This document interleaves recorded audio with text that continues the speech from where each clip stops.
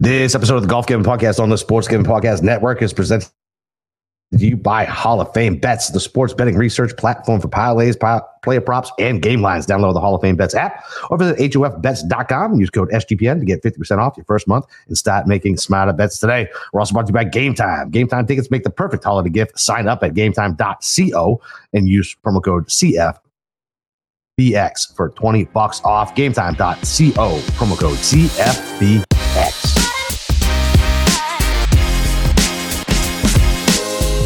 All right, D-Gens, welcome back. It's your boy, Boston Capper, with the God of Golf himself, Steve Shermer. We're doing a mailbag, a little state of professional golf. I'm going to ask Steve what he's doing for Christmas. We got Cam around, hanging around. He might have some questions. And yeah, that's kind of where we're at. Steve, how you doing today, buddy? A little earlier tonight. Kids went a little better.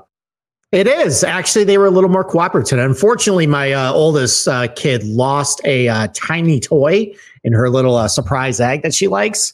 And we spent about 15 minutes trying to find that in the couch. Unfortunately, we didn't. There were tears, but eventually we distracted her with something else. And she was able to go to bed. Like a Kinder Egg thing?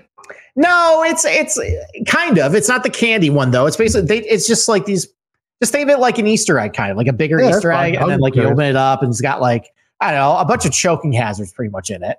Yeah, but it's like, I don't know, it'll be like food or it'll be like beach stuff or something like that. She lost a sneaker, apparently. That was the big crisis around 7:50 tonight. Yeah, right. But nope, I am here. I am sorry I got into the way of your cookie night. I'm sorry you were really taken away from making sugar cookies or Buckeyes or whatever. We were doing that. No, so it was just simple, just like chocolate chip, and then we do the peanut butter with the Hershey Kisses. But we're watching It's a Wonderful Life, which is always a classic, which my wife hasn't seen in a very long time. So we're rewatching that one in color, by the way. I didn't know it existed in color until I was fucking 40 years old.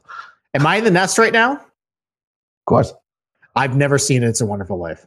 Oh, you fucking scumbag. Are you serious? Dude? It's one of the best. I have. It's one of the best Christmas. That is your homework assignment. You have to watch it. Homework assignment. Homework assignment.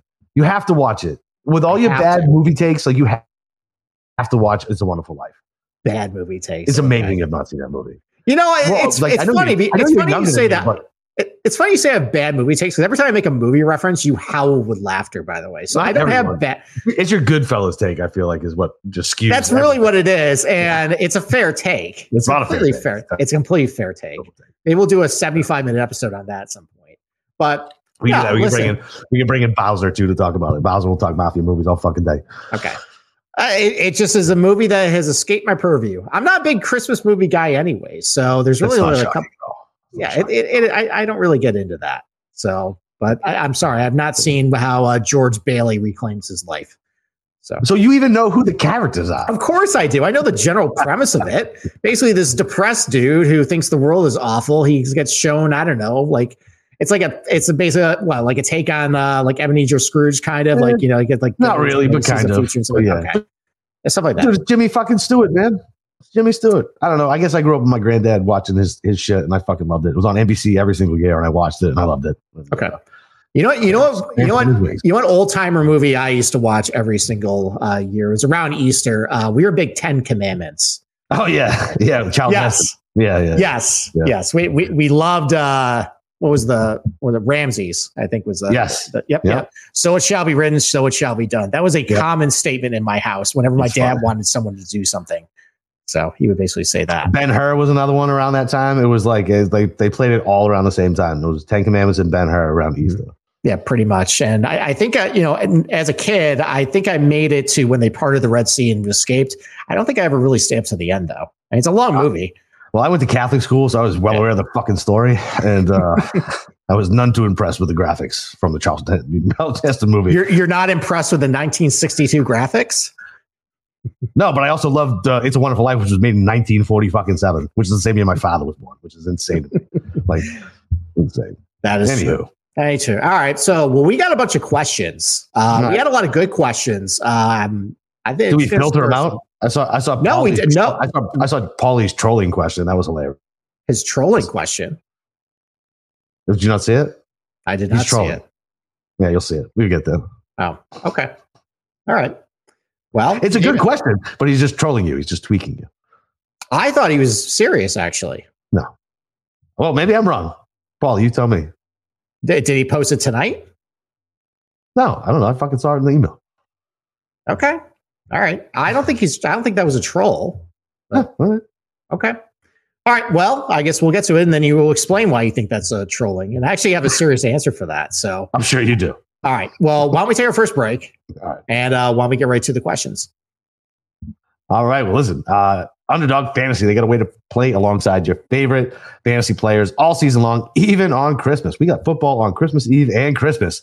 So you boys better have giving good presents to your wife and children if you guys are going to be having those games on and trying to pay attention. So listen, all you got to do is pick higher or lower on your favorite players' fantasy stats and cash in. So watch along, make your picks, and maybe make a little cash over on Underdog's mobile app or website, underdogfantasy.com. When you sign up with promo code SGPN, Underdog will double your first deposit bonus up to $100. That's Underdog Fantasy, promo code SGPN. Okay. All right, let's get to the mailbag questions. First one, it's kind of a rapid fire series of questions. He asked a bunch, but it's from at donkeys_diapers. Okay. Yeah. Cool Twitter handle, bro. But he has to ask a bunch of cool questions. So first one, best young players to look out for. So Capper, we were talking before the show. You have pretty much no idea who's really coming up the ranks, do you? No, because it's like I latch onto these guys and they turn into nothing. And like there'll be somebody who I fall in love with for 3 weeks that gets my fucking money, who actually blows. And then I'll fall into love with another guy who actually blows. You'll be like our producer, Cam Kerr, just lighting his money on fire week after week, following fucking Carson Young. Listen, the takes of on Carson Young are not necessarily reflective of all the hosts on the show. So, it's like a prospectus warning. Exactly. No, I got some names. So I think let's start with like kind of some mainstream ones, and then we'll go down the list. So I think the one I'm most excited for, the guys who earned their card through the DP World Tour, basically finishing in the top 10 there. Nikolai Højgaard, obviously the European Ryder Cup team won the DP World Championship. That's a guy, by the way, that I've been tracking for a couple of years now. He was really erratic, like really volatile, just had no control over his ball striking sometimes, but he had really good peaks and valleys. It seems like he's really good, consistent now. That's somebody who I have really high hopes for coming into this year. That's somebody definitely on my radar. The Coody twins, Pearson and Parker, I think those ones are definitely at the top of why? They're not good. Well, what makes you think they're not good? I don't know. Okay, they look like assholes, and people talked about them in DFS, and then they get cut. His name's Pearson Coody, dude. You know my brand. No, I'm never going to support a guy named Pearson Coody who was literally born in the country club, like probably on the buffet table. Like you like a golfer named Keegan Bradley. That's a douchey name too. It's different. That's a clannish thing. It is. It's a clannish thing. We're very, very clannish where I come from. If you're remotely close to where I'm from, as soon as we leave there, we're friends. That's how it works. Okay. Well, I prefer Pearson of the Coody brothers. He's a former world #1 amateur. He finished T14 at Big Hill. Won twice on the Corn Ferry Tour this year. Parker's also pretty good, but both those guys probably will make some noise coming up on the PGA Tour. My favorite, though, of course, because I apparently we've been having discussions. I am just going to throw myself behind Team Europe for the Ryder Cup next year. Yeah, let's go, baby. And the next big, tall Belgian that you're going to fall in love with. It was first Thomas Pieters, then it was Thomas Detcher for a little bit. Yep. Adrian Dumont de Chassart. That dude is a stud. At Illinois, he had a huge year, a big career at Illinois. He won his first start in the Corn Ferry Tour after turning pro. That is a guy who's going to be a problem on Team Europe in a little bit. Ooh. So, yeah, stay tuned for that guy. Give me his name one more time. Adrian Dumont de Chassart. All right, it's a mouthful. There's zero chance I'm saying that. So we'll shorten it. ADC. ADC. All right. ADC. There you go. We can trigger all the right wing people. They're going to think we say AOC. I like that. Jacob Bridgman, that's our 24-year-old. He had a solid year on the Corn Ferry Tour. Didn't have any wins, but he was a pretty good amateur. And then a couple of guys who have been around the block a little bit. Chris Gotterup, guest on the Golf Gambling Podcast. He's that's right. yeah, he finally has his tour card. Obviously, he made some noise a couple of years ago where he was, I think, famously 50-1 to win the John Deere. He might have got my money stupidly because it was the 4th of July and I had a couple of Budweisers and I didn't really give a shit. So and then two guys who were really good amateurs got lost in the shuffle on the Corn Ferry Tour, but they finally got their card. Norman Jong, remember him? No.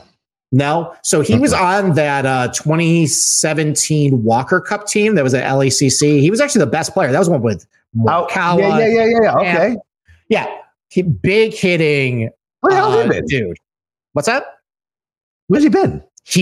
So apparently, unsubstantiated rumor, he had a lot of bad characters around him, in his little entourage. Might have made some bad decisions, maybe some poor work ethic, but he finally has his card. The kid has a lot of talent. He's only 24 years old, too. So hits in a mile. What's his name? One more time. Norman Jong. Norman Jong. It's Xiong is his last name, though. So, okay. And then I got two guys out of this segment so far. All right. And then Rico Hoey. He started, I think, at Florida. He was a really good amateur, too. Again, he just kind of got lost on the Corn Ferry Tour, but he finally is up on the PGA Tour. Maybe now that he's kind of got his game back in track, the guy has a lot of raw talent, it seems like.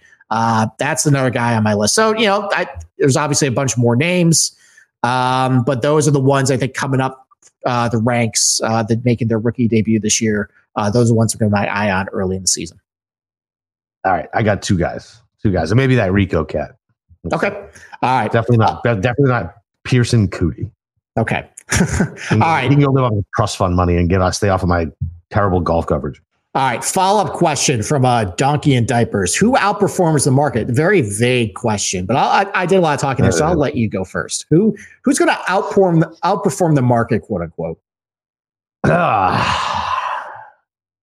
So, I guess it really depends on what we're talking about, because we're talking about like outright numbers. Like, I don't really know what it's going to look like, because my initial reaction would have been JT, right? Everybody's down on JT. Looked like ass last year, but I don't think we're going to get any value with any type of numbers on JT moving forward. No, now that he showed some form in the fall. Have you seen his numbers at the majors?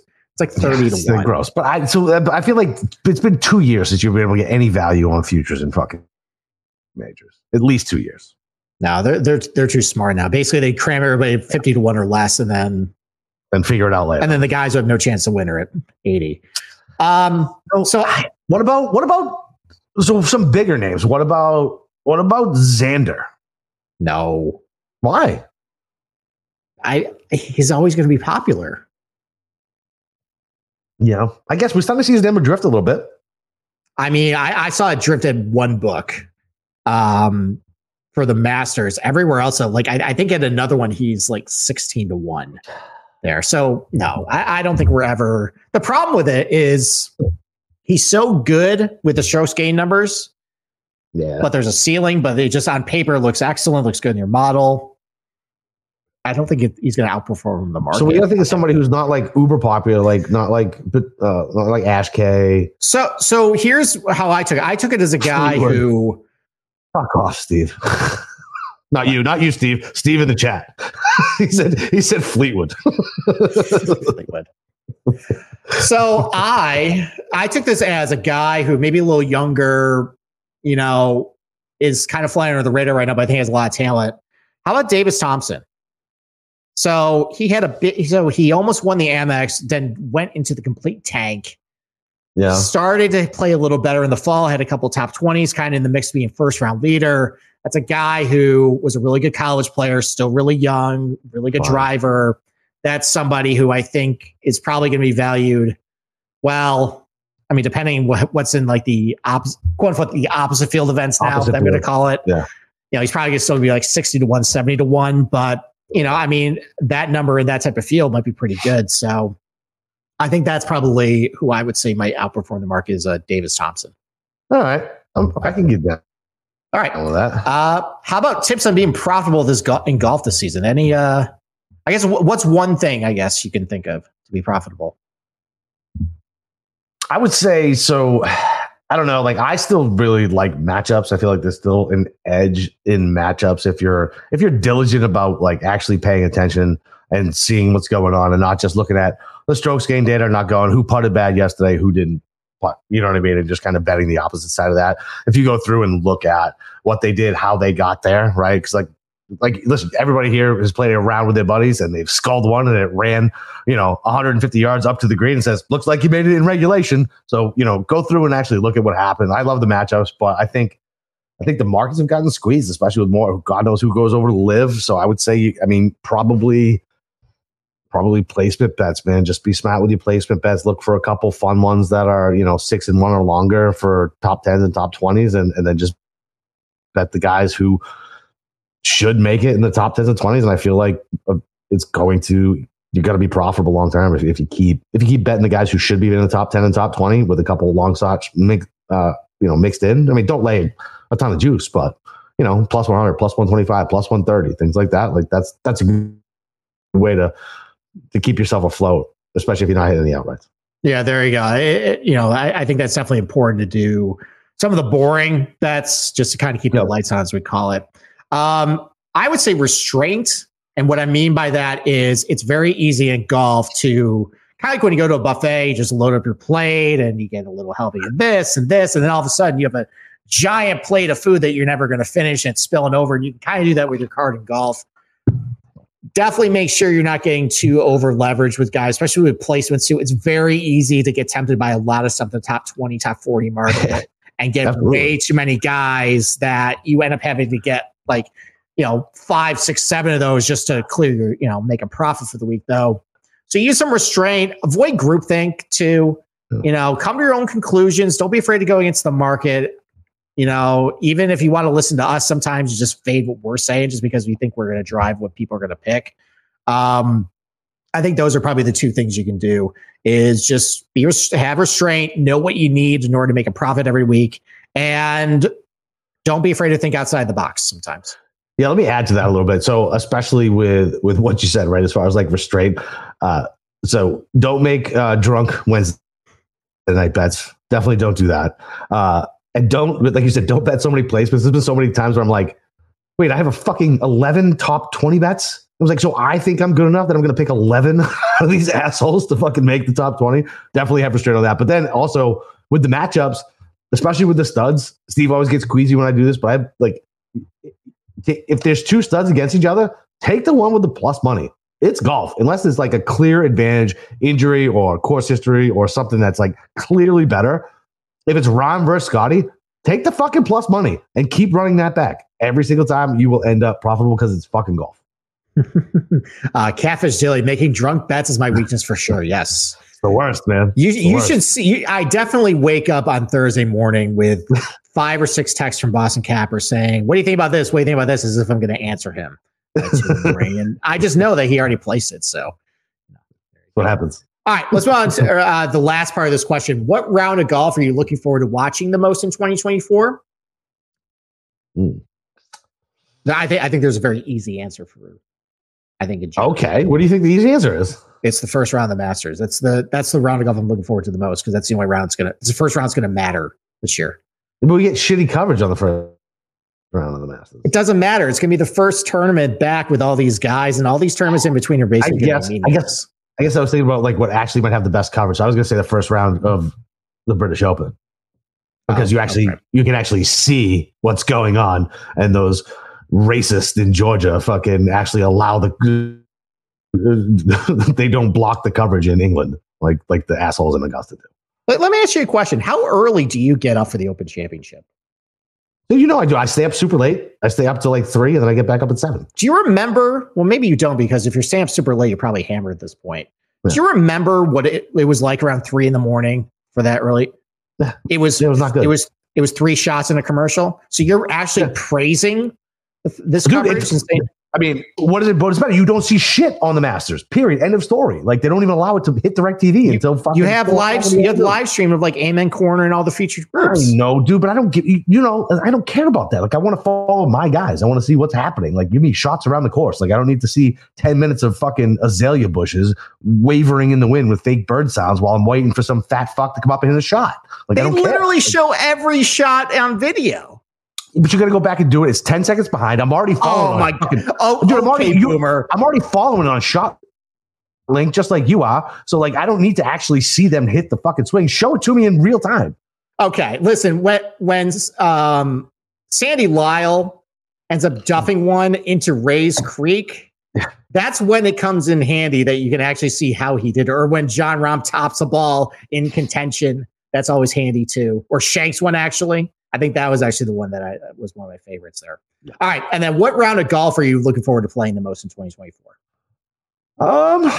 There's a new country club that I think I got in on that I've never played before. So it's called Mash Creek. It's supposed to be kind of tight. I don't really know anything about it. But yeah, I mean, that a new course for me is always fun. So I'm hoping I'll play that within the next 2 weeks, actually. Okay. All right. I mean, for me, it's going to be my annual trip to the Outer Banks Nags Head Golf Links. There you go. Very easy answer. Love that golf course. Love going down there playing. It's. I've grown to. I didn't really like it when I played with you because mostly I was playing like shit that day. But I just didn't really like it. I thought it was too. I did. I was going through some issues at that point. I thought it was too targety. But as I've kind of matured my game, realized I don't have to hit driver every single hole.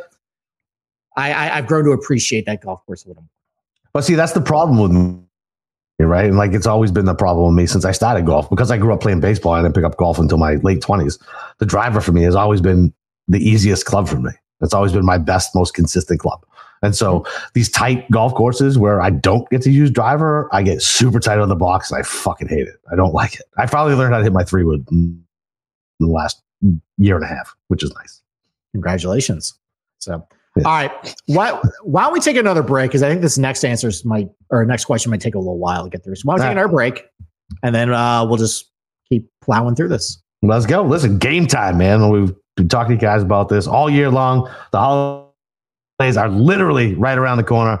You got New Year's coming up though. So if you're already, handled your family business around Christmas time and you're looking for something to do on New Year's, Game Time has got you handled. They got concerts, comedy shows, sporting events, whatever it may be. And if you're like me, you're a last minute person and you don't plan ahead and you still don't want to pay, through who knows? So go get the best deal. Look for something to do with Game Time. Impress your friends and family with last minute tickets. Look, they got flash deals, which give you literally the minutes up before the game time. Easy to find to buy tickets of every kind. You get pictures of your seats view, plus the lowest price guarantee, event cancellation protection, and job loss protection. So if you're that bad of an employee and you lose your job between now and New Year's Eve, you deserve to be able to get your money back from GameTime.co.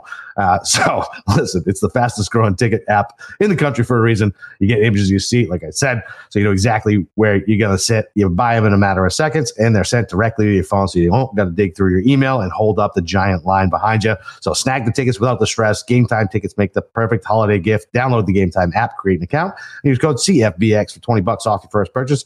Terms apply. Again, create an account and redeem code CFBX for $20 off. Download Game Time today. Last minute tickets, lowest price guaranteed. And Hall of Fame bets. Win bigger by betting smarter this NFL season with Hall of Fame bets, the sports betting analytics platform with parlays, player props, and game lines. Research every NFL, NBA, and soccer bet with historical stats and data. Enter any parlay idea into Hall of Fame bets revolutionary parlay optimizer tool to get hit rates broken down by leg, as well as an expected probability for the entire parlay. Sort all players by hit rate for any bet to learn which players are hot and which ones have got value. So stop betting the dark and join over 30,000 users researching Hall of Fame bets to craft more intelligent, data-driven parlays. Download Hall of Fame bets app or visit HOFbets.com and use code SGPN to get 50% off your first month today. Start researching, start winning with Hall of Fame bets. Okay. All right. Let's go to our next question from Dylan Hyder. He is looking to buy a new set of clubs and irons. Does he have any recommendations? He's not trying to go all out, but he's looking to spend about $2,000 total. Oh, so, you should be fucking fine. $2,000? Have you seen the prices of golf clubs lately? So I just got so here's the deal. Like, listen, I guess it depends on what your handicap is. Like, I don't give a shit. I'll buy used clubs. I don't care. Fucking, I'm not good enough to give a shit about that. Like, I shoot in the fucking 90s and 80s. What do I care? Okay. So what's a new driver going to run you? 600, 800. So I guess 1,200 is a little short for fucking irons, but. Stealth. I'm TaylorMade guy. I know you're a pin guy. I love the stealth, man. With the big cavity backs, like if you're not good, like whew, baby, they help. I'm telling you, they help. TaylorMade stealth twos. I like them a lot, and those are my favorite. Okay, but I use actually a different driver. I use the Cobra something or other. Cam's got a suggestion. He just bought. irons. Yeah, absolutely. Yeah. Cam, come on. So I just got my first iron fitting done. So I hit a bunch of them, and it was actually crazy because I've never actually been fitted for my own golf clubs. Yeah. So the process that you go through and just hitting every, the different head on the same shaft, and then you change shafts was really interesting. So the ones I didn't like the 790s at all. And though a lot of people really like the new 790s, the guys, my buddy works at Club Champion, and so he's the one that fit me, and he said that they did a really good job on the 790s. So I would go with those. Those are going to be reliable. I ended up getting the Strixon ZX5s and ZX7s. So the ZX7s are a little bit more of a blade back. So I got those for my pitching through 7.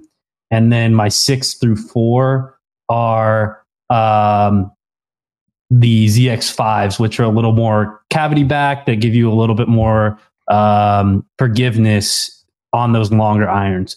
The biggest thing you have to realize if you haven't bought the new generation of clubs is check the lofts, because I have clubs from 2014 right now.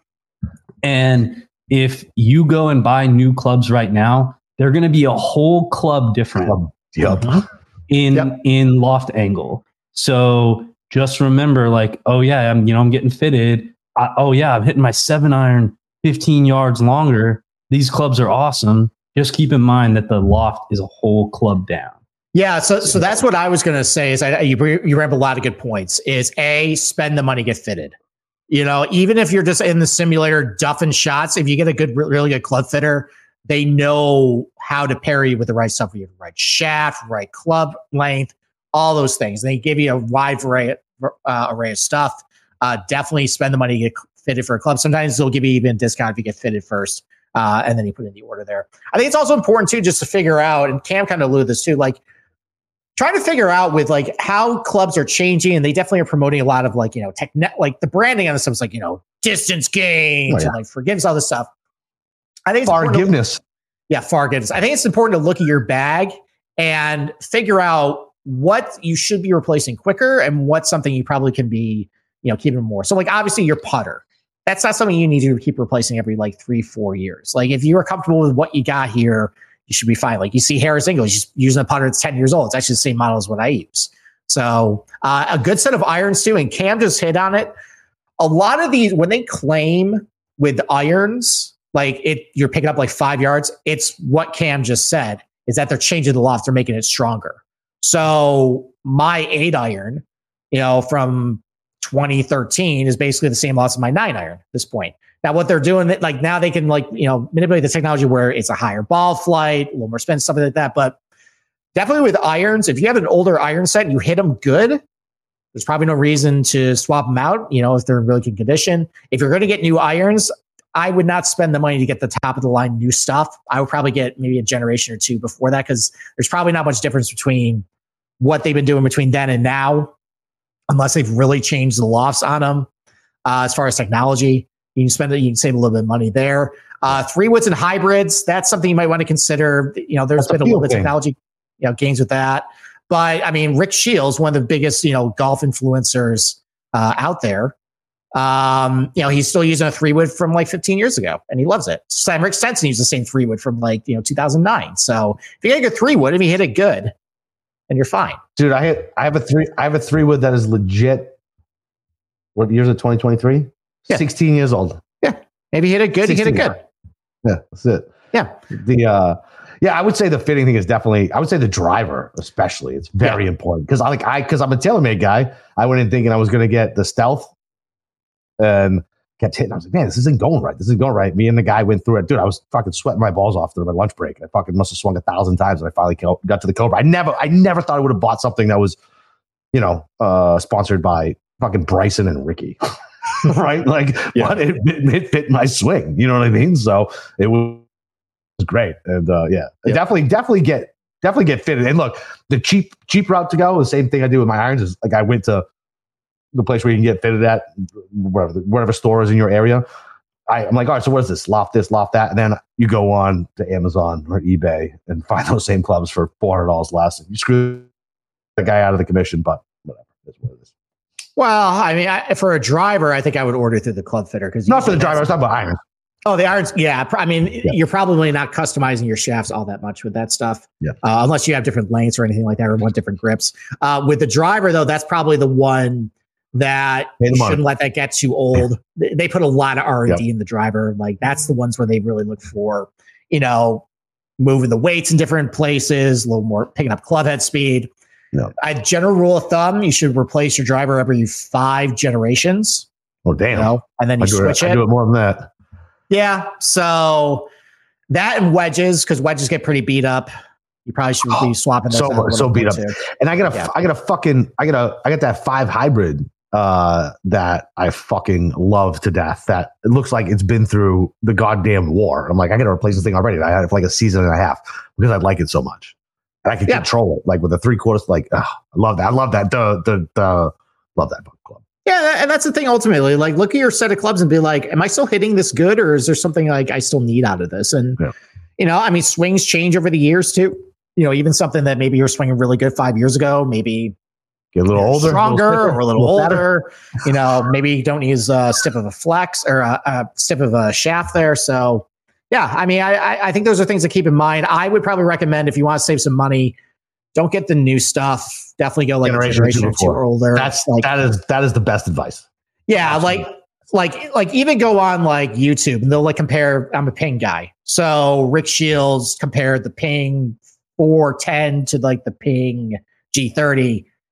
It's like a difference of 2 yards a carry, and that's like a guy who carries at 275, 280. If you're carrying at 220, it's going to be a yard different. Yeah, who gives a fuck? So there's no point that you can save yourself $200 at that point. So I mean, the biggest thing you just got to make sure you're paired with the right shaft, right length and everything. That's the biggest key, and that's why you got to get fitted for all this stuff. Let me ask you something. So I use a blade still. I use an old Scotty Cameron that's fucking probably 10 years old, but I like it. I mean, is there a reason to change your putter unless you're just completely have the yips and you got to go like you just can't pot with it anymore? No, the technology for like these spiders and shit, is it that much different than the blade? You know what I mean? Like, I don't think so. I mean, I think it's just I think if you're just comfortable with it, there's no reason to change a putter. No. So yeah. All right. So in a related question, we had some from Old Journalist 4. Love that guy. Big contributor in Discord. So if there are no sponsorships, what clubs do you think most guys will be playing on the in professional golf on the PGA Tour? Not fucking PXG. There would be zero professionals playing fucking PXG. My guess would probably be Titleist or TaylorMade. I feel like those are in Ping. Those three. I mean, I feel like those are the most solid. Those are the most solid, like well-respected clubs. Like, right? I would Titleist. I mean, does Titleist maybe get a little carryover for the ball? Well, see, that's the thing. I think it would be Titleist. They do a really good job with customizing. Like, if you look at like videos of guys doing the TPI, center, like, they're really good as far as swapping out stuff. And most guys, I think, would still want to play Pro V1s, and probably the best way to match the golf ball to what your club needs are would be to use Titleist clubs at that point. There's nobody better to do that probably than Titleist. So I would probably say Titleist would be the one. Plus Scotty Cameron putters are under the Titleist umbrella, and those are the best. Oh, I didn't know that. They are. So those are you just have it all right there. I think they would just do that. I got my Scotty for free, by the way. I didn't fucking pay for it. You got it for free? How'd you get it for free? A buddy of mine who didn't fucking golf anymore, and I saw it in his bag. I said, "You use that anymore?" He said, "No." I said, "Let me borrow it." Fucking decade ago. He's like one of my best friends, though. Okay. All right. He's not still looking for it. He's not going to get it back. No, he knows I got it. Okay. All right. Question 4. Fuck, I broke it. That's what I just fucking broke. I still got to reshaft that thing. How'd you break it? There was right after I had my heart attack and I fucking lost my tempo thinking I could still play golf and the same way I did. I smashed it. So you smashed your putter? Yeah, because the greens were fucking aerated and... Oh, okay. So it's the greens' fault. Dude, the greens were fucking bad. And I was fucking mad. I was mad. Listen, I had drank a lot since then. I had a couple cocktails. You know how I get. I get hot. I run hot sometimes. And fucking, I know you did. I was mad that I had to pay. I paid like $100 or whatever the fuck it was for garbage ass greens, and then I'm fucking 3 or 4 putting everything. I just lost my temper by a whole fucking 15. I smashed my club. Listen, there's a reason why all your favorite. Exactly, Catfish. I smashed my friend's putter. Yeah, you did. There's a reason why you miss. It's the reason why you kind of have affinity for Live Golf, because all the guys with tempers went to Live. So that's you right in a nutshell there. Exactly. So, all right. Question number 4. This is from at Steve Areno. Steve Griffiths, by the way, who is actually my aunt's brother. So, yeah. So, how would that be, by the way? So, it's an aunt through marriage, and it's her brother. So, we're from the Northeast. He's an uncle, but he's not actually like a blood uncle. Just an uncle. Yeah, it doesn't matter. Everybody's uncle. You know how many fucking uncles I had that weren't actually blood uncles? That might be for another show. So. I mean, that's what everybody calls each other. Hey, this is my. Doesn't matter if you're first, second, third cousin in my family. You're a cousin. That's it. Fucking cousin. Okay. Well, anyway, so he asked, with Steph Curry winning, I guess I'm more ethnic than you are, Steve. All right. So with Steph Curry winning in Lake Tahoe last summer, will celebrity golf start to generate some wagering interest now? Fuck no. I would say no. If Liv can barely get any handle, probably celebrity golf won't. Dude, these things, like, yeah, I don't want to watch that shit. Like, and listen, I'm a fucking degenerate. I'll bet on 2 cockroaches running up a wall, right? So it's not about that for me. It's I just don't like the product. So I liked it when Brady and Rodgers did it. I thought that was cool just because it was Brady and Rodgers. So you'll get my eyeballs, but I'm not putting like real dollars on it. I'm going to bet it. I'll put a little bit on it just because, but you're not going to get the mainstream public into it. Just not. But it is funny because you say that. So now Florida is got the Hard Rock. There's some fucking kid who clearly knows nothing about fucking gambling, trying to explain to his girlfriend what a fucking $50 risk-free bet is on a Friday on the Hard Rock bet behind me and fucking tag it today. Like, and he's like, it's just guessing. And I'm like, he's like, look how close I was. I was 5 or 6 out of here. I was 4 or 6 out of here. And I'm like, this kid is betting nothing but fucking parlays. I was like, this is why all they fucking do is print fucking money. This asshole behind me with a nose ring and fucking earlobes is betting on fucking football. Like, he hasn't seen a snap in his life. I just can't. Like, gambling will get people to do it. And if they promote it correctly, yes, because people will bet on fucking anything. But no, not like, I'm not putting any real dollars on. They're going to cap that shit anyway because it's technically like amateur sports. Listen, we are part of the Sports Gambling Podcast Network. We do not frown upon people want to do 12-leg parlays. Okay. All right. You watch yourself, sir. Listen, it's fine. It's fine if it's fun, but this kid behind me, he's never bet in his fucking life. You can hear it just from the way he's talking. And I'm like, and he's like, look how close I was. I was like, no, it's not. It's like the proper shit was like, this guy fucked me on my last leg of my parlay. If you're a degenerate and you understand that the last leg is always going to fuck you. This kid, no clue. He's just going to keep dumping money in. I'm so close. I live in a box. Well, next time, maybe turn around, hand him a Golf Gambling Podcast coaster. Man, I was dealing there and say, listen, you want a real drug? Why don't you gamble on golf, buddy? No, I didn't want to speak to him. And his girlfriend who spelled like patchouli. Well, thank you.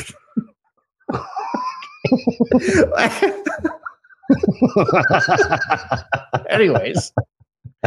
Oh, that got me there. I was about to make a point, and then I got completely derailed. No, so with the celebrity golf, I mean, I think one of the reasons, it's often on the offshores. I'll see those odds for like the American Century. I never see them on any of the domestic stuff. I think it's because there's no way really to regulate it. And I was thinking about this. Remember when Aaron Rodgers won Pebble Beach by completely lying about his handbagging? Yeah. Right. I think that's probably why this is a hard sport that's probably hard to regulate when you have guys going off with shady handicaps and doing all that stuff. So, no, unfortunately, like I said, if Liv can barely get any handle, if Liv can barely get any attention from the golf gambling world in general, I'm not sure if celebrity golf will really pick up. So, all right, next question. Bunch of rapid fire questions from PJB Sports Pod. So, what is one golf course you'd add to the PGA Tour? Oh, concession. Concession? All day. Okay. We only got one tournament out of there. I fucking love that. How awesome was that tournament? It was very good. I did a bronze, silver, and gold on this. I broke the rules. Oh, okay. Concession of course, you went over and above. Concession was my bronze pick. Okay. I was very entertained by the golf course. I think there's some stinky holes on there, but I think I was very entertained by how it played. I liked how it frustrated guys. I like how it actually was penal to spraying it.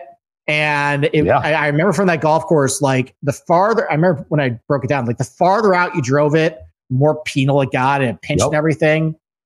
So you could just snap hook it left like Patrick Reed did and fucking buried his shot on Sunday. Right. That was fun. Or you had a lot of tight lies around the green. You had a lot of collection areas. That was entertaining. It was a fun course, man.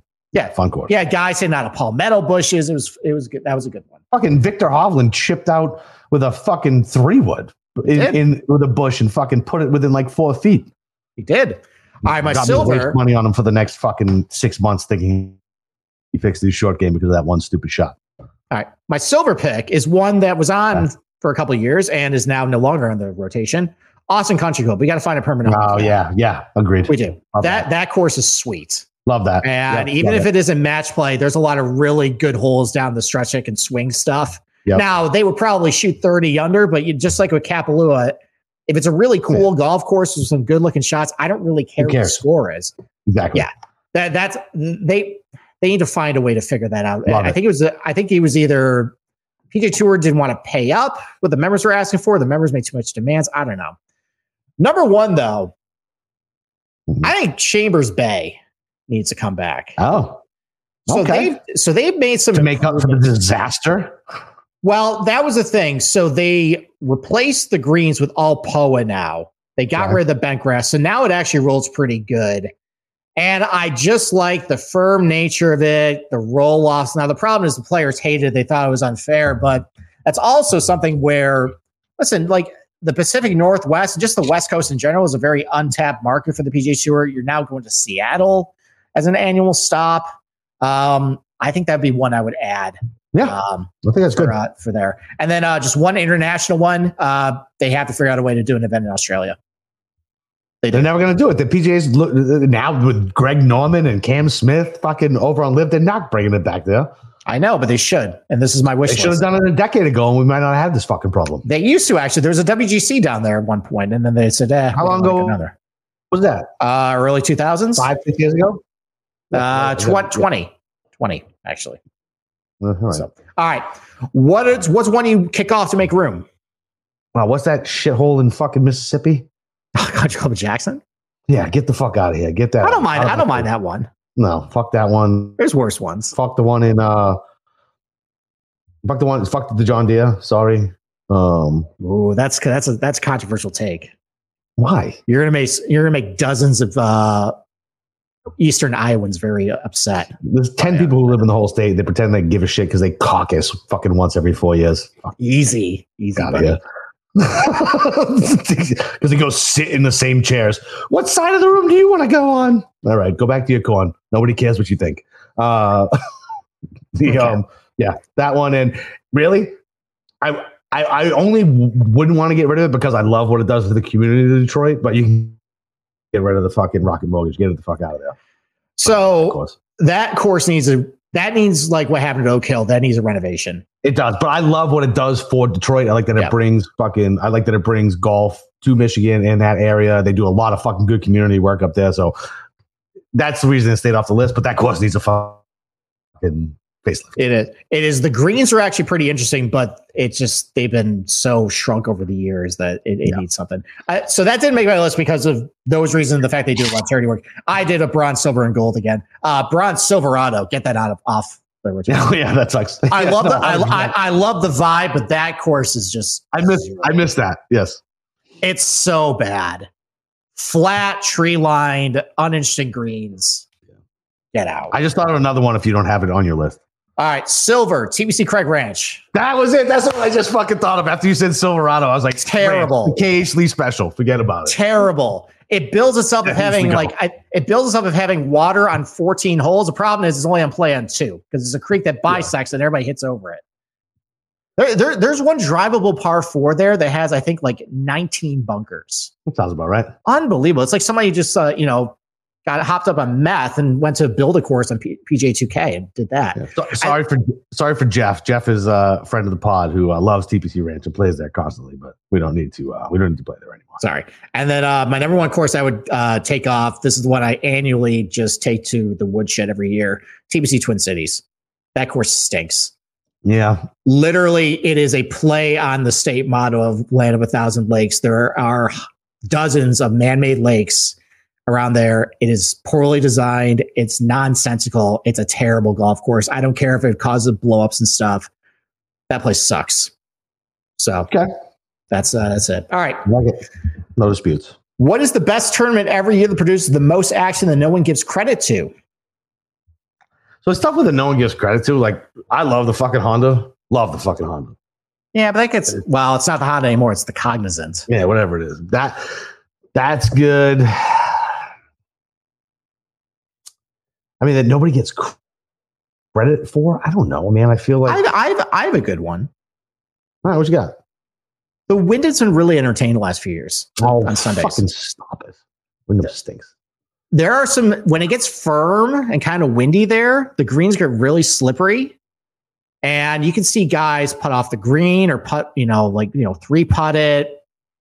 And there's been, so like a couple of years ago, you had the Super playoff. Last year's was pretty entertaining. That was kind of a little duel with Horschel and Glover. Stenson versus Ollie Schneider Jans from a couple of years ago too. Yeah, listen to the heavyweights going at it in this course. I've grown to appreciate the Wyndham a little more over the years. So it's been entertaining. I feel like. I guess. What about Harbortown? Does Harbortown get any credit for like good drama? That's post Masters sleepy. So that's what I'm saying. So it doesn't get credit, but there's always pretty good drama. We had a playoff with Cantlay and Spieth. I guess. I'm saying, like, listen, it's not getting credit. Like, I don't know what the question is. You know what I mean? Like, if it's that, then I feel like Harbortown would. All right, okay, that's a fair take.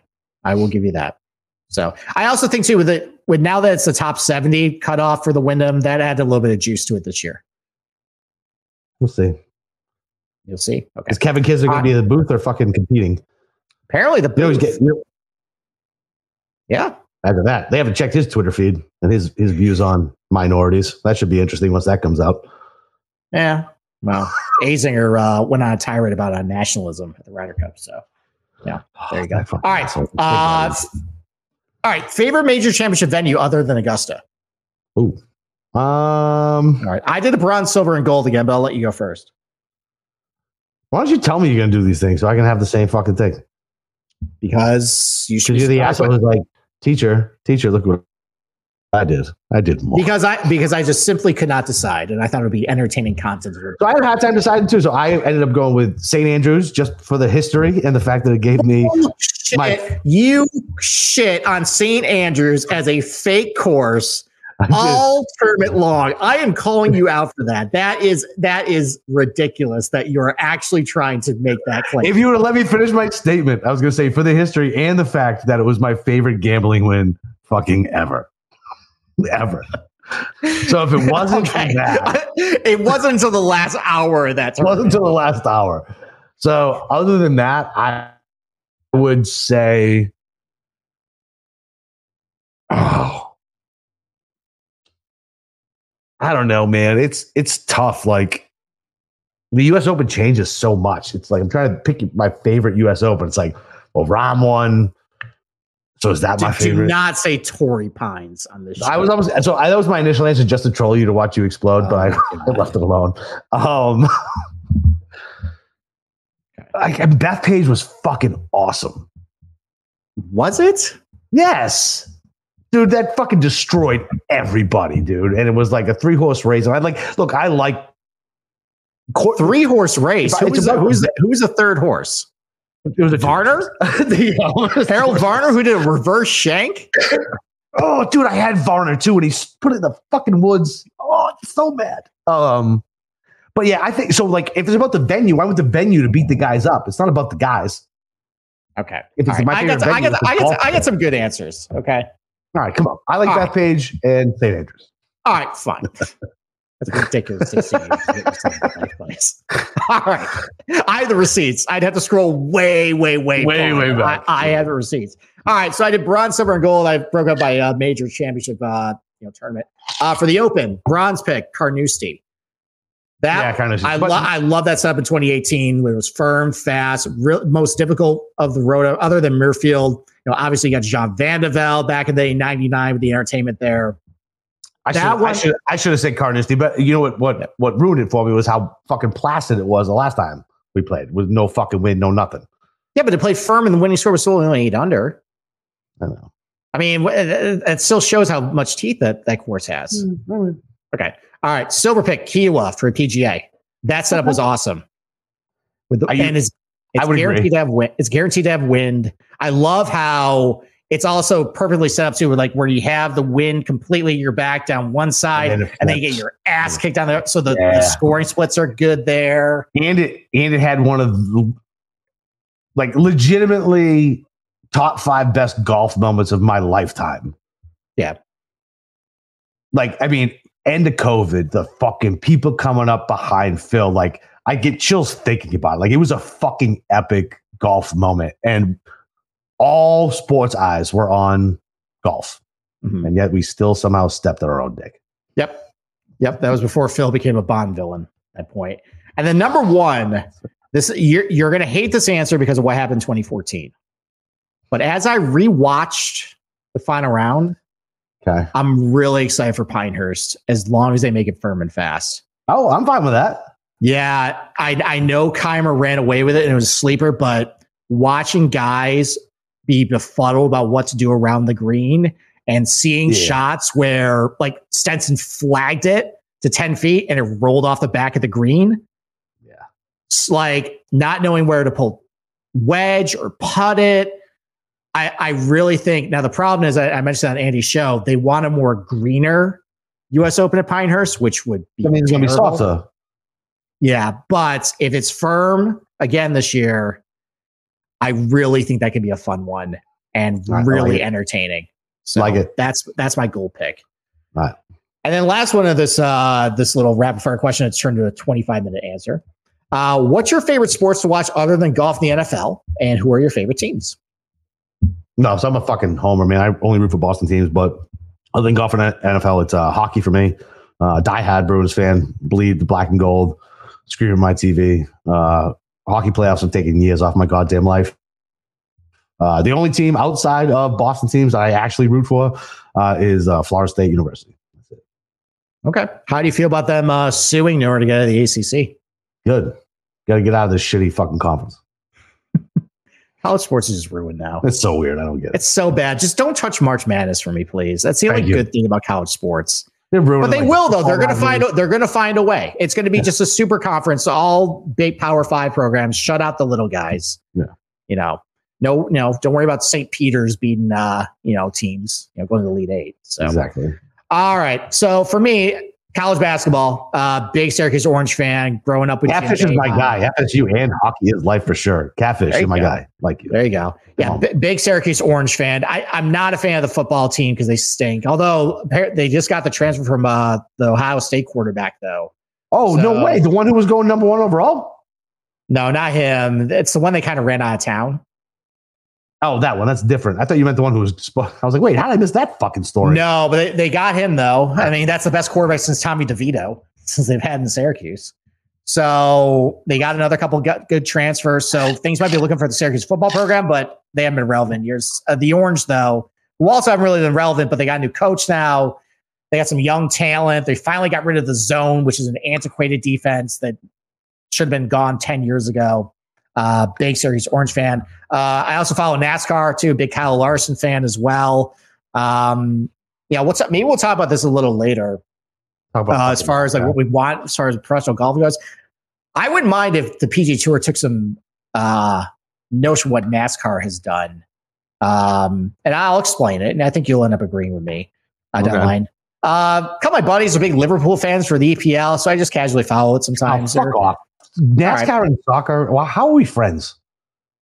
I don't know. You're from Florida. It's a big NASCAR country. I'm not from Florida. I live in Florida.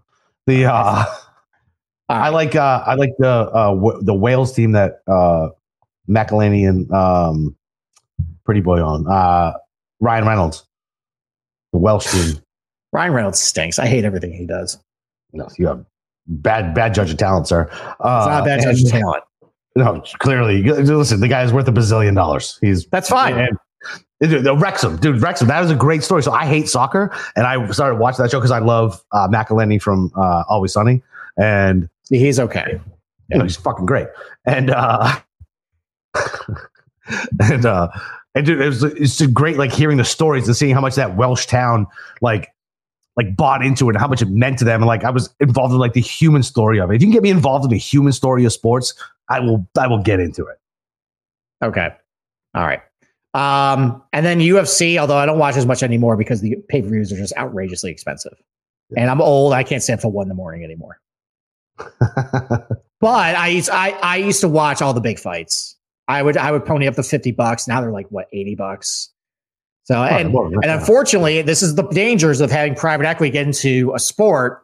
Now it's way oversaturated. There's an event every single week, every fucking week. It's not as exclusive as what it used to be. So although they still have the top league, those the UFC, which unfortunately we can't say about golf right now. We can. So, all right. Well, I actually have a surprise question for you. This is a long distance dedication from our good buddy Jay and your nemesis. And he writes, "Dear Capper, with the Patriots on track to finish with the second pick in the draft, and presumably looking to draft a quarterback, I just wanted to read you the names of some of the quarterbacks taken second in their draft class over the last 15 years. Now, this is a long list, very bad list of quarterbacks, but I'm going to give you a couple highlights here. So 2021, Zach Wilson. 2019, he wanted to take a little pot shot at me, Daniel Jones. 2014, Johnny Football, Johnny Manziel. 2011, Jake Locker. How the hell was he second overall there? And 2009, Mark Sanchez. So, and he continues, but don't worry. I'm sure all of your success was not solely dependent on Tom Brady, and a 71-year-old Bill Belichick will be able to turn back the time machine when these tire fires and restore the Pats to another decade of glory. He doesn't actually have a question. He just wanted to see your face while Sherman read that list. I'll hang up and listen. Hang up and listen. Love it. Yeah. See, he's our age, the old sports talk radio. Listen. Yeah, I have no argument, dude. Fucking, it was Tom over team. And once again, all you peasants can fucking kiss my rings because I have the best sports run that any of you miserable people will ever have. I got basketball championships, Stanley Cups, Super Bowls, World Series rings, and Tom Brady was the reason for all of them. I believe as soon as he left the city, the entire city's sports have gone to shit. And yeah. Anybody who's lucky to have Tom Brady living in their city should expect championships because he is the golden god, and I miss him so much. Okay. There. But guess what, Jay? Your team is never, ever going to win because you're the Bills, and that's it. I can't wait for you guys. Who do they play in Week 18? When they're going to win all the Dolphins in Miami. They're House of Horrors, by the way. They have not done well in Miami the last couple of years. Yep. Have fun with that, Jay. Love you, mean it, but the Bills are the Bills, and it is what it is. All right, there you go. All right. Question 6 from Paulie. Yes. So what are the dangers of using proximity buckets to handicap performance with irons? Are they misleading with a variety of driving distance off the tee? Now, let me ask you a question. Why do you think this is trolling? Because I feel like you say that all the fucking time. You say that on every episode we talk about proximity buckets. That is the disclaimer you put out. Well, maybe he wants me to explain it en masse to everybody. But you've explained it. That's why I thought he was just breaking your ball. All right. Well, maybe I'm wrong. I think you are wrong on this. I think he actually legitimately wanted me to ask about this. But you say it every fucking time. Well, maybe he wants me to say it again. I think it's an important point. I think the fact that you're looking, that stat tells you just how many feet from the hole it was. It doesn't matter if it's in the water, if it's in a bunker, if it's on the shore side. Why don't you give the explanation for a second? Okay. All right. So you're leaving. So it doesn't matter, if it's 35 feet, it could be anywhere. But what I will recommend, though, is that Data Golf actually now gives strokes gained per shot per proximity bucket. That's not perfect. They only have large buckets from 100, 150, 150, 200, 200 plus. But that is infinitely more valuable than proximity because it actually tells you how good the shot was or how bad the shot was. This is something I've been begging for years. They had this data, and I hadn't seen it put out there. But I would definitely pay for the subscription with Data Golf. You can download the data too. This is what I do as well. Basically, what I do with this stuff is I estimate what number of shots for under 150 and over for 150 are. I calculate the estimated strokes gain or what their expected would be from those ranges. Very helpful, very useful. That is what I use now. I'm not sure where Capper went. I guess I'm riding solo now, so I will go to the next question. From Sir Manrin, is a hot dog a sandwich? So, Cameron, why don't I bring you in on this? So, hey, buddy. Okay.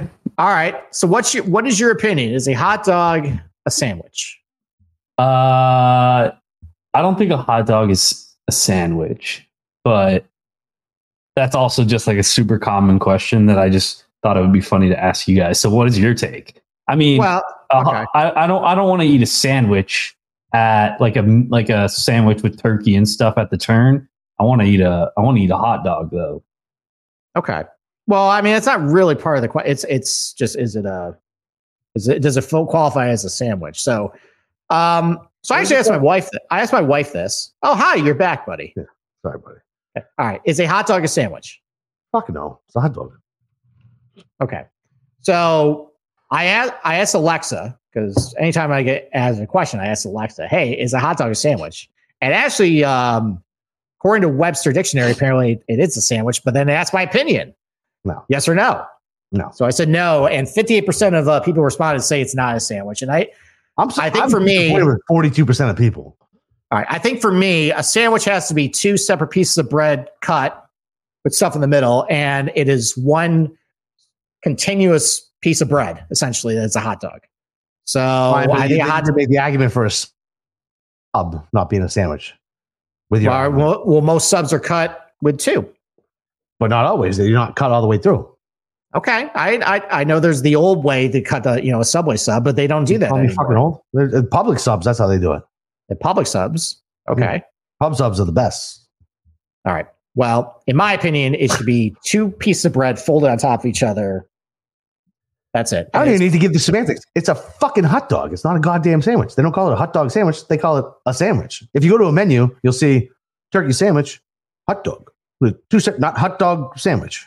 No, not a sandwich.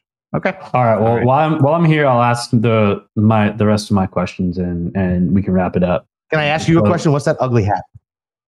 World Series champion Texas Rangers, baby. Oh, that's right. I forgot you were right. Oh no, dude. I think it looks good. I got my Rangers flag next to my terrible towel. See, those are ugly. Those terrible towels there. Nothing but gross. So do you guys have any major futures right now? You can just rattle them off if you do. If you don't, whatever. Nope. I never bet it. No, I mean, the only one I've seen so far I'm tempted to maybe bet is I saw 46-1 on Homa to win the PGA, but like I could also get that. Was the PGA this year? Valhalla. PGA's Valhalla. Yeah. Yeah, a terrible golf course. That what is that? Why are we doing that there? Because PGA of America used to be headquartered at Valhalla, and they gave it to them like years ago. They've had change of management. Where the Warriors go to die. That's where the golf goes to die. Apparently. Well, as if you listen to my podcast with Andy Lack, apparently they're getting rid of all the Norse mythology behind that, and they're rebranding it into just a Louisville explosion of bourbon. Oh, fuck all that shit, horse racing and Muhammad Ali, and they changed the names of the holes that are all like. So, for example, hole number 7 is called "Float Like a Butterfly." And then there's a little bit of a lull there. And then hole number 13 randomly comes back, sting like a bee. Wow. But Valhalla, man, Valhalla's for warriors. It's not just Norse gods. Like all warriors from since then have taken that. That's where all warriors go to die. Valhalla. Right. Well, anyways, that's really the only one I've seen. Like, the problem is, like we talked about, all the good players are smashed under 50-1. And like if you want to make a case for like Sam Burns, who's got a pretty high ceiling, I mean, you could. At the problem is like... Well, his iron play is, and I made this point with Andy, and I know where he's getting at with it, but the problem is like his iron play just isn't really good enough right now. Where I would warrant that as like somebody you want to bet, like unless you want to I mean, you're speculating at this point. If you get him for 100-1, think that can improve. Sure, you could do that, but what's your opinion on the guys? So a lot of guys on Twitter just have like basically their major cards all set the year before. So they why like, a couple of them. I mean, they love to tout like a couple of them have Vic at like 30-1 for the like PGA or something, like something along those lines, or maybe it was the Masters or something like that. But they bet them before their wins for the majors, and then they're like, oh yeah, he's 10-1 now, like stuff like that. Let me ask a question. Where are the odds of these people just betting a bunch of people like that and then just spitting on it and then you just like show it? Like it's not actually legit, right?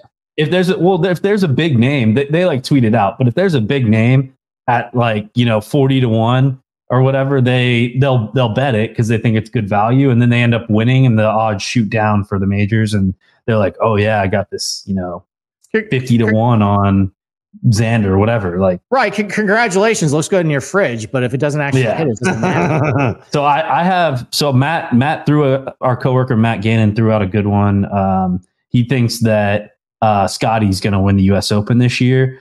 I think that I have my only two for the Masters. I already have my Masters card. It's going to be Vic and oh my God, Brooks. It's going to be Vic or Brooks. They get it done finally.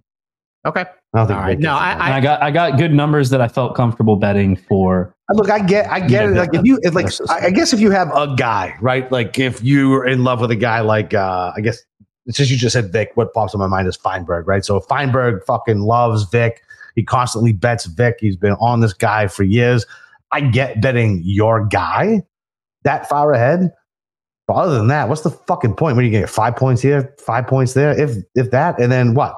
So he pulls the wolves out doors. He's injured. Guess what? Your money's fucking gone on a regular book. Maybe if you're one of these new people who gamble, you can tweet at your people and whine and get your money back. But future's the future, man. That guy might not fucking even qualify for it. He might not play. So yeah. I guess I don't understand why people want to lock in anything like under 30-1 right now on anybody. Yeah. So what's the point? You're going to get that within 2 weeks of the tournament, anyways. Yeah. So no, and I've done that. Like we did that. I did that last year with Burns. Like Burns, a couple tournaments where I was like, all right, I feel like he's coming on, and so I bet Burns on like 2 majors. But I waited to at least see what his form was that year. It's definitely not a year in front. Yeah. Okay. All right, real quick. Favorite win from the season and worst beat from the season. I definitely know Steve's worst beat, and it is a great one. It's an all-timer, honestly. Yeah, I've had a lot of really bad beats over the years. So I can't even think of my which kind of is pat in the back. I tend to be close a lot. I mean, worst beat of the year was Rocket Mortgage. Easily. Yes. Like having 2 guys in the playoff. Ricky hits 2 terrible tee shots. That's right.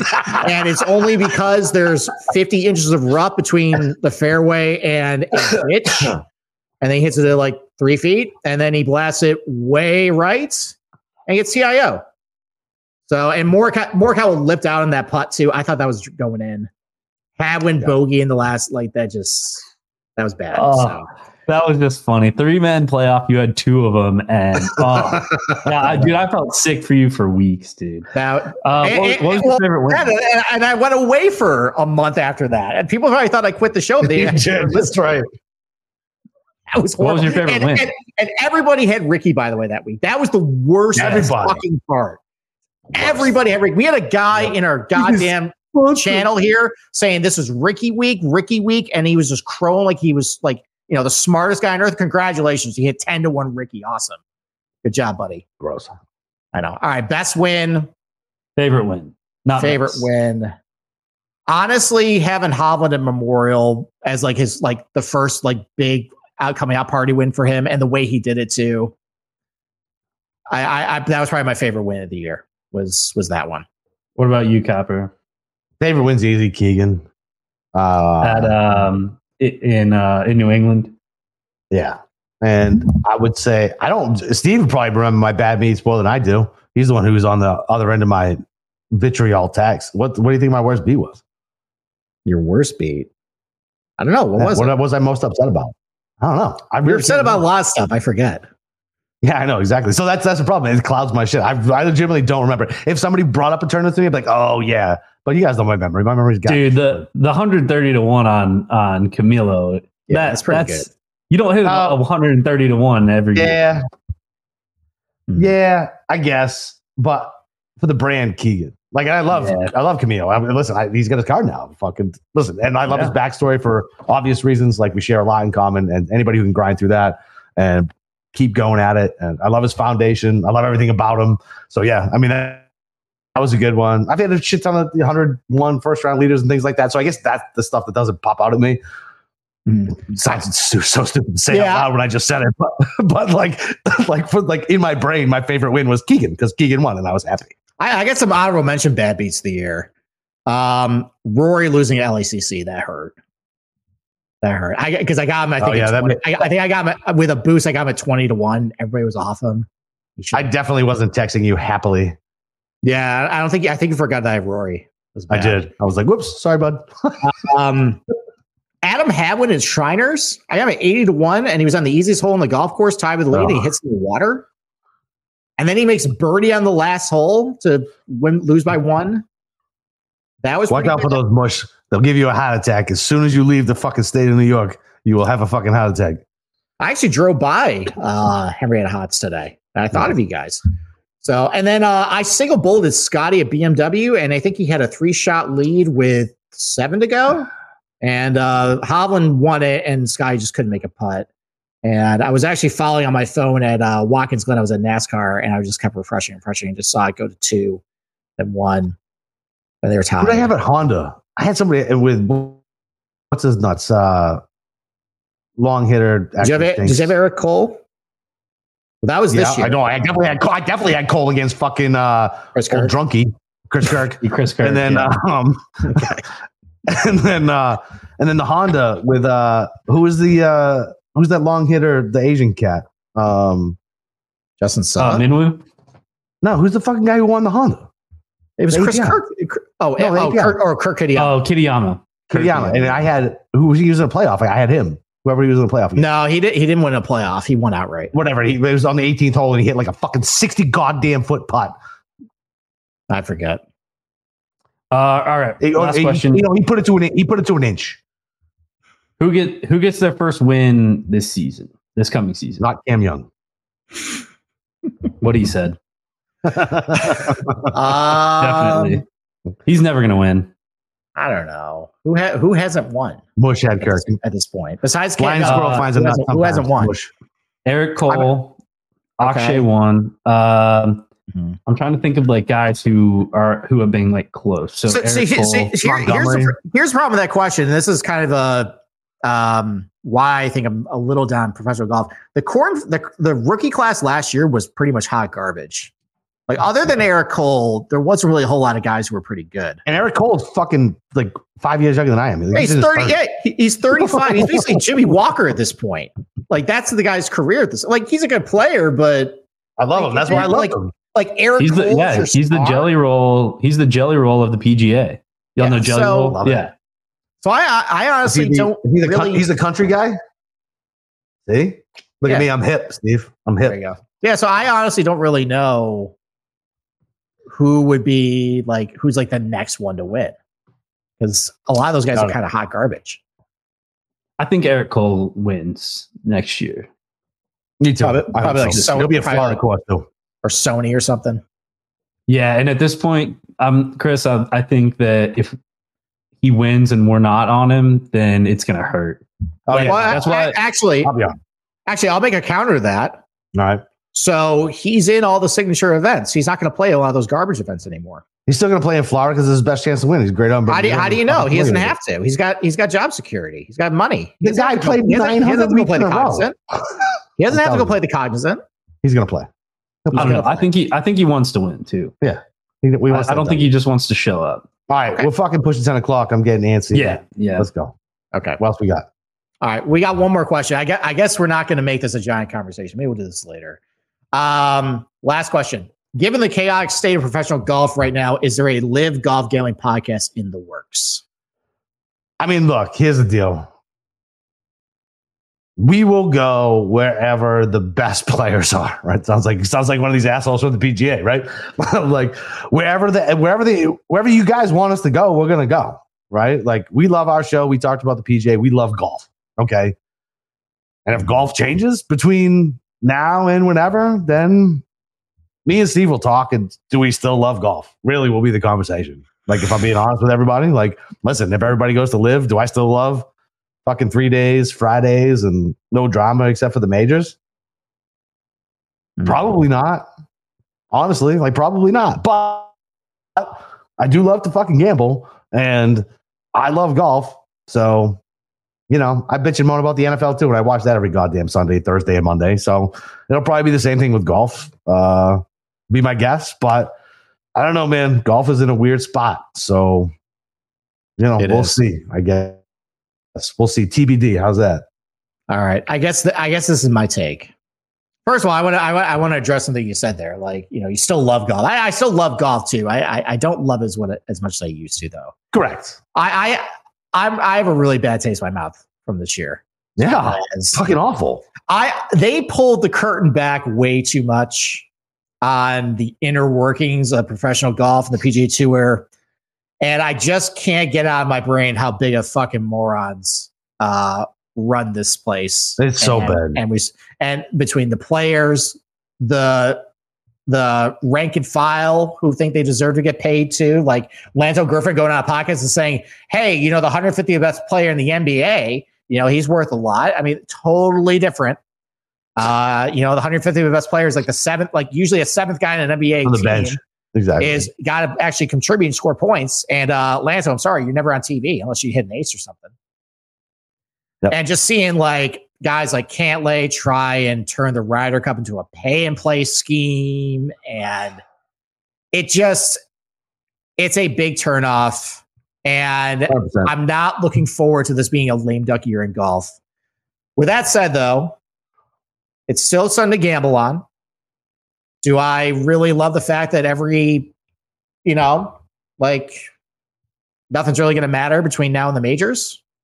I don't love that, but it's still something to gamble on. We still have some interesting topics to talk about. As far as live golf goes, look, like I made this point with Andy Lack. I think live would be immensely more popular, and I mentioned this to you, if they had some sort of shot link or strokes gained, because then we can actually talk about it. Game changer. We can actually talk about it at this point. Now the gambling community is going to talk about it. Yep. And I don't know how to have an actual intelligent conversation about live without watching every single shot. And I'm just going to be perfectly honest, guys. This isn't my full-time job. I got 2 young kids. I work a 9 to 5. I can't. Yep. There's only so much room in my life to watch a lot of golf. And it's even getting harder to watch like some of the regular events on Sunday to try and do this stuff for you. So but unfortunately, I feel like we're getting to a point where if we are content producers and if the majors are really all they're going to matter, and the only time these guys are ever going to get together is at the majors, I feel like we have to start talking about it. I don't think we can ignore it anymore as an industry. I think we have to actually start trying to watch live, get whatever we can out of it, and actually try and figure out how to have a grown-up conversation about it without devolving into blood money or these guys are washed, because it's not true. There's a lot of bad players on live. Jon Rahm is arguably the best player on the fucking planet, and he just went to live. Yeah, there's a lot of really good players on live too. You know what I mean? Like Bryson DeChambeau. Like I hate him or love him. I've been giving a lot of run to Rick Shields tonight, but he did a round with him, and like that dude, just when he connects on a drive, he's so good at golf. And like even like a Patrick Reed, I miss that guy. Like just with how good he is around the green and everything. Like these guys can still go to majors and do okay. Personality, man. He's got a personality. He's not like every other ass. Right. And what I worry about too is if we are, and I don't know exactly how it's going to go, like if they have an agreement or not, or regardless, like what's to stop some of these top names if either they don't get an agreement, they get fed up, or this is just a lame duck year and everybody gets back together in 2025 anyways. What's to stop a lot of these top guys from just taking a year payday, going to play over there, and then coming back? So I feel like at this point we have to start talking about it somehow. We have till February until that point. I mean, all my fucking guys are over there now, so I mean, I'm probably. It's true. In reality, I'm more apt. Like if Keegan goes, what's my? I mean, he's probably on the list. I mean, they're asking. They asked. Watch the PGA root against Scotty Scheffler, JT, Ricky, and all these fucking drips with no personality. Like, I mean, look, they're probably going down the list at this point. I mean, they apparently Ludwig got an offer recently. Hovland got an offer. Haddon's got an offer. They're going down the list of guys, and probably Keegan at some point is going to get asked. I see what you're doing. I'm not going to engage. It's true though. They're probably talking to him. I know, but the way you said it was like they're going to go down the list. They'll eventually get to him. That was a dig. No, I think he's within like 15 guys, which is pretty good. Yeah. Yeah, I think he should be on their short. Can you imagine if Vic went? God, that right after Rahm? That'd be the end. I mean, I'm telling you, that would be the end. it wouldn't be the end because it's just like it's not going to make people watch Live, but it's just gonna make the people. Bro, I'm already thinking about watching more Live. I didn't do it when just Cam went, but now Cam, but we're golf diehards though. Like Tommy's not going to go watch Live. No, that's fair. Yeah. So, but Tommy, he opposed him on a moral basis for some fucking reason. No offense, Tommy. Love you, mean it. All right. I think the point is we've largely. I mean, I tried doing Live shows. I didn't really know exactly how to talk about it. I think in 2024. At least this show. We have to make a concerted effort. We are going to at least, I think, either devote a segment on Tuesday to talk about it, or God forbid, even just do a standalone Wednesday show. All right. I guess we'll see where it's at. Well, listen, thank you everybody for hanging in. Had another great year. Catfish, thank you. Thank you. Glad you tuned in as well. Listen, we had another great year. Don't forget to rate and review. Merry Christmas, Happy Hanukkah, Happy Kwanzaa. For those who don't celebrate, Happy Holidays. Hope everybody just has joy in their life. Listen, I guess, are we going to talk before the new year? Yeah, we got the Majors preview next Tuesday. All right, we got the Majors preview next week. But yeah, everybody enjoy some time. Hug everybody you love. And enjoy this time with your friends and family. And we'll talk to you guys next week. Thanks for going on this ride.